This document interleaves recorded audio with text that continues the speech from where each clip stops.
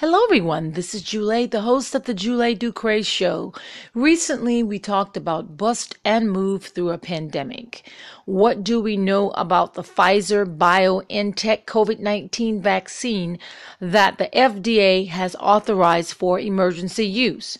Today, I'd like to talk to you a little bit more about vaccines. We're going to talk about the Moderna vaccine that has also, I believe it's been approved.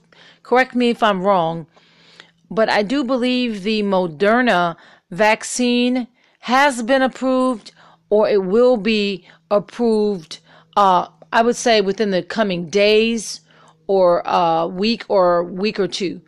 I've received a lot of questions since my previous podcast show regarding the subject matter. And today we're going to talk about some of these questions.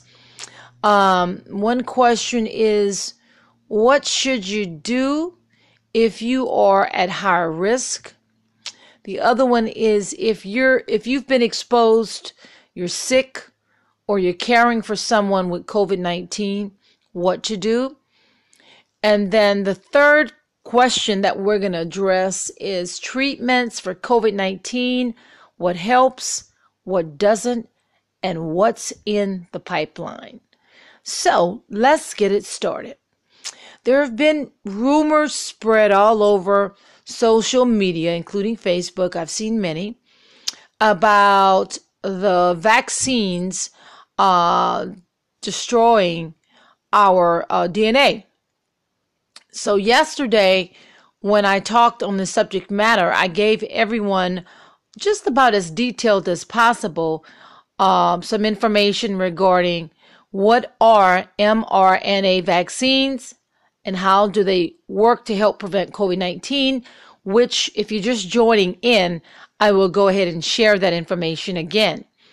mRNA stands for messenger RNA, which is a genetic material that contains instructions for making proteins. M, which is messenger RNA, vaccines for COVID-19 contain synthetic mRNA. Synthetic mRNA. Inside the body, the messenger mRNA enters human cells and instructs them to produce the spike protein found on the surface of SARS-CoV-2, the virus that causes COVID-19. The body recognizes the spike protein as an invader and starts producing antibodies against it. Soon after, the cell breaks down the messenger mRNA into harmless pieces. If the antibodies later encounter the actual virus, they are ready to recognize and destroy it because it causes illness. Now, two messenger mRNA vaccines, as I said yesterday, one is created by Pfizer and BioNTech, and another developed by Moderna. They were both granted emergency use authorization by the FDA in December of this month. I don't know the actual date. So we're going to talk about the symptoms, spread, and other essential information, and then we're going to go to the questions. And then we will close with Moderna's information. What is coronavirus and how does it spread? What is COVID-19 and what are the symptoms? And how long does coronavirus live on different surfaces? So we're going to take a moment to reacquaint ourselves with basic information about this virus and the disease it causes. So let's discuss it in brief detail. There's so much information, and I do not want to bombard you with, so much information that you cannot really understand what is being presented, and it becomes very frustrating for you. So let's talk about symptoms, spread, and other essential information about the new coronavirus and COVID-19. As we continually learn more about coronavirus and COVID-19, it can help to reacquaint ourselves with some basic information, which we're going to do right now. For example, understanding how the virus spreads reinforces the importance of social distancing. Social distancing is very important, and other health promoting behaviors. Knowing how long the virus survives on surface can guide how you can clean your home, offices, cars, trucks, whatever, and handle deliveries, as well as, what to do when you go shopping. And reviewing the common symptoms of COVID-19 can help you know if it's time to self-isolate. So let's get to it. What is coronavirus? Coronavirus are an extremely common cause of colds and other upper respiratory infections. What is COVID-19? COVID-19, short for coronavirus disease 2019. It's the official name given by the World Health Organization, known as WHO, to the disease caused by this newly identified coronavirus. How many people have COVID-19? The numbers are changing rapidly. The most up-to-date information is available from the World Health Organization, the U.S. Centers for Disease Control and Prevention, and Johns Hopkins University. It has spread so rapidly in so many countries that the World Health Organization has declared it a pandemic, a term indicating that it has affected a large population, region, country, or continent. Do adults or younger than 65 years old, do they need the vaccine? Are they otherwise healthy? Should they not take the vaccine? So who need to worry about COVID-19? I say everybody. And according to the CDC, even healthy adults should be concerned.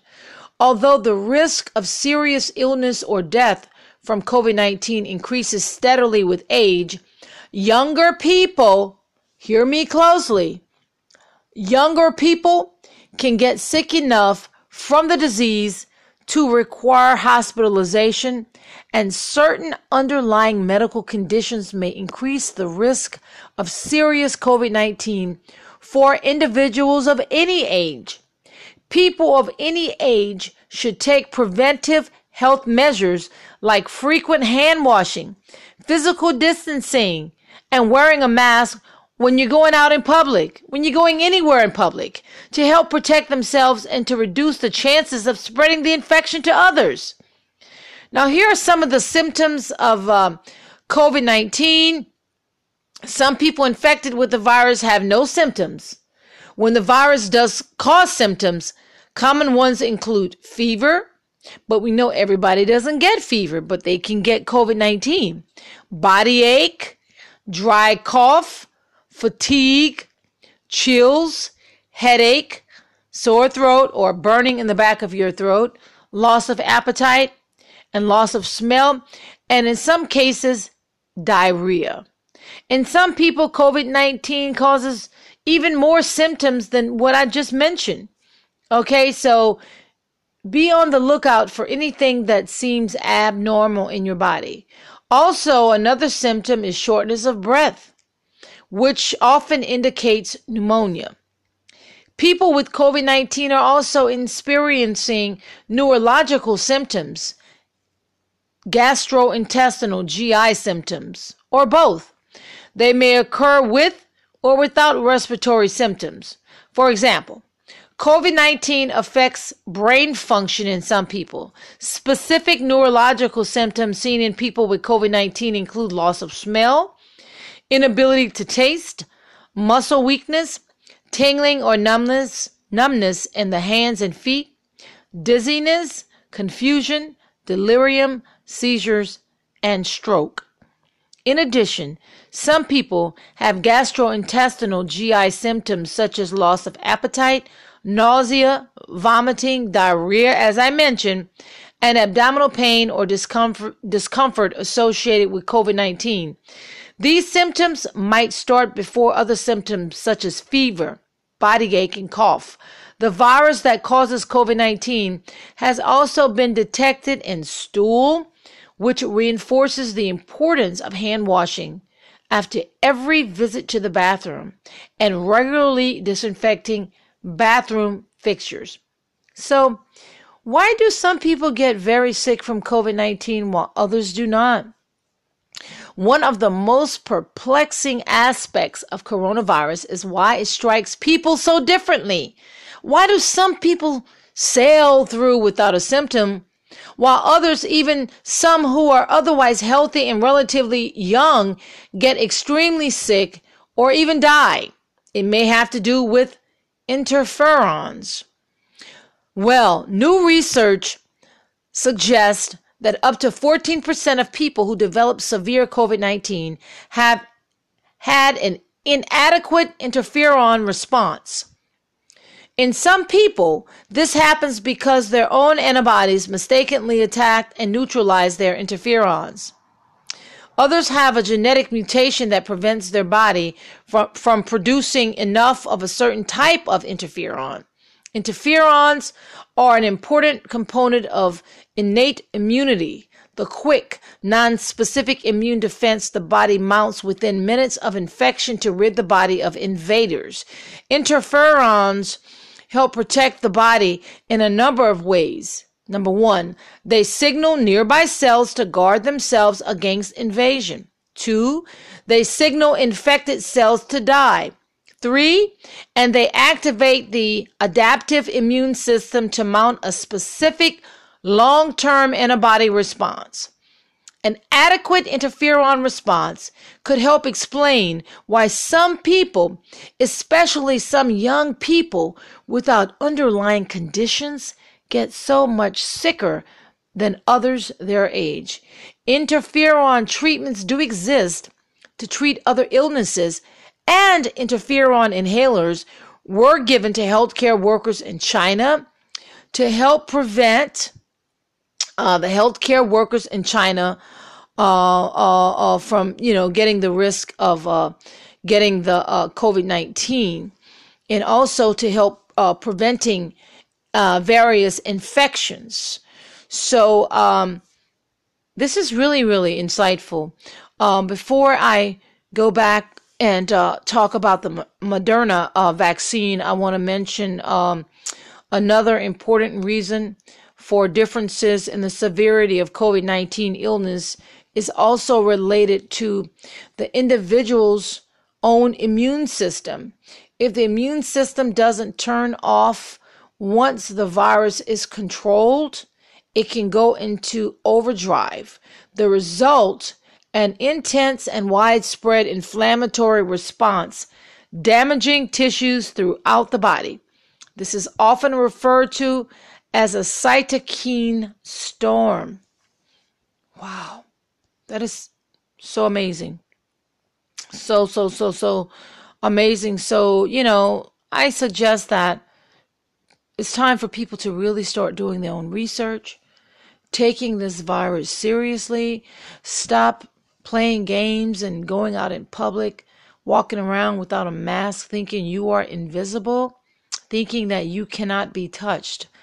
Well, ladies and gentlemen, let me tell you, we all can be touched. Absolutely. So let's see if we can get a little bit of information to you regarding the Moderna vaccine that is coming. And I've been doing some research on this deadly virus since the onset, trying to get as much information as possible so I can not just keep it to myself, but also share it with my friends, with my family. What good is information if you keep all of this information to yourself, right? What good is it? It's not gonna benefit the masses if you decide to be selfish and keep all of this information, because it's all a learning curve for all of us. It is a huge learning curve. And if there's information that you know about and you would like for me to share on my podcast, you are welcome to leave a message. You can leave me a voice message, and I definitely will take a look at it. Yesterday, we talked about earlier this month, AstraZeneca published promising results of an adenovirus-based vaccine that it developed with researchers at the University of Oxford. The study was published in the journal The Lancet. I'm going to hold that for tomorrow because, ladies and gentlemen, there are some bad results regarding the adenovirus, which, well, let me just share a little bit with you right now, and then we will touch on that tomorrow. What are adenovirus vaccines? What do we know about adenovirus vaccines that are being developed for COVID-19? Well, here's the information that we've come across. Adenoviruses can cause a variety of illnesses, including the common cold. They are being used in 2 leading COVID-19 vaccine candidates as capsules. The scientific term is vectors, to deliver the coronavirus spike protein into the body. The spike protein prompts the immune system to produce antibodies against it, preparing the body to attack the SARS-CoV-2 virus if it later infects the body. So we're going to stop right there with the AstraZeneca, and then we are going to talk about that tomorrow. But what I am trying to find for you right now is the information that I had researched on the Moderna, which is very, very, very interesting because Pfizer says their vaccine is 74.5% efficacy. So let's talk about the Moderna vaccine. But before I do that, I have to share some news. A Boston doctor suffered allergic reaction to the vaccine. A Boston medical doctor at Boston Medical Center has apparent first allergic reaction to Moderna vaccine. This information is provided by the Common Health magazine. It's called Common Health, and you can read that yourself. This article was first published on December 22nd. When Massachusetts rolls out coronavirus vaccines in nursing homes and other long-term care settings, that would have been rolled out early, actually around the end of this week. I think right before, or perhaps right after Christmas, maybe even the upcoming week. Well, when that happens, in nursing homes and other long-term care settings, 2 giant pharmacy chains will be giving the Pfizer shots. So let's talk about what happened with good old Doc. Let's see what kind of side effects he had. Let's see if I can find that information for you. R.N. Courtney Senecal had unpacked a special refrigerated box of Moderna COVID-19 vaccines as she had prepared to ready more supply for use at the East Boston Neighborhood Health Center in Boston on the 24th. A Boston Medical Center doctor had appeared to have suffered the first known case of an allergic reaction, as I stated, to the coronavirus vaccine, and that was made public by Cambridge Biotech Company, Moderna. Dr. Hussein Sadrzadeh, it looks like Sadrzadeh, Sadrzadeh, Sadrzadeh, who is an oncologist, fellow at BMC, said he has a severe shellfish allergy and immediately felt he was having a bad reaction after receiving his vaccine injection. The New York Times and CNN first reported that Friday. The doctor, quote unquote, is doing well today, Dr. Kibi said. A spokesman for Boston Medical Center said that sometime yesterday, he said, quote, the employee received the Moderna vaccine on Thursday, Christmas Eve, and as is our standard practice, was being observed post-vaccination by trained nurses, unquote. The hospital statement said, quote, he felt he was developing an allergic reaction and was allowed to self-administer his personal EpiPen, unquote. But I want to ask you all a question. How many people do not have any reported allergies, any known allergies? So if they don't have any known allergies that require an EpiPen, what's going to happen if they go into a severe allergic reaction after taking one of the vaccines, either Pfizer or a Moderna vaccine? Are they going to have, things on site in the event someone should have a severe allergic reaction? Those are questions that I need to have answered before I even consider, whether or not I'm going to take a vaccine. So Dr. Sadrzadeh was then taken to the hospital's emergency department, treated and discharged. On their statement added, WBUR was not able to reach the doctor for comment late yesterday. While this appears to be the first allergic reaction to the Moderna vaccine, about a half dozen cases of bad reaction to the Pfizer and BioNTech COVID-19 vaccines have been reported.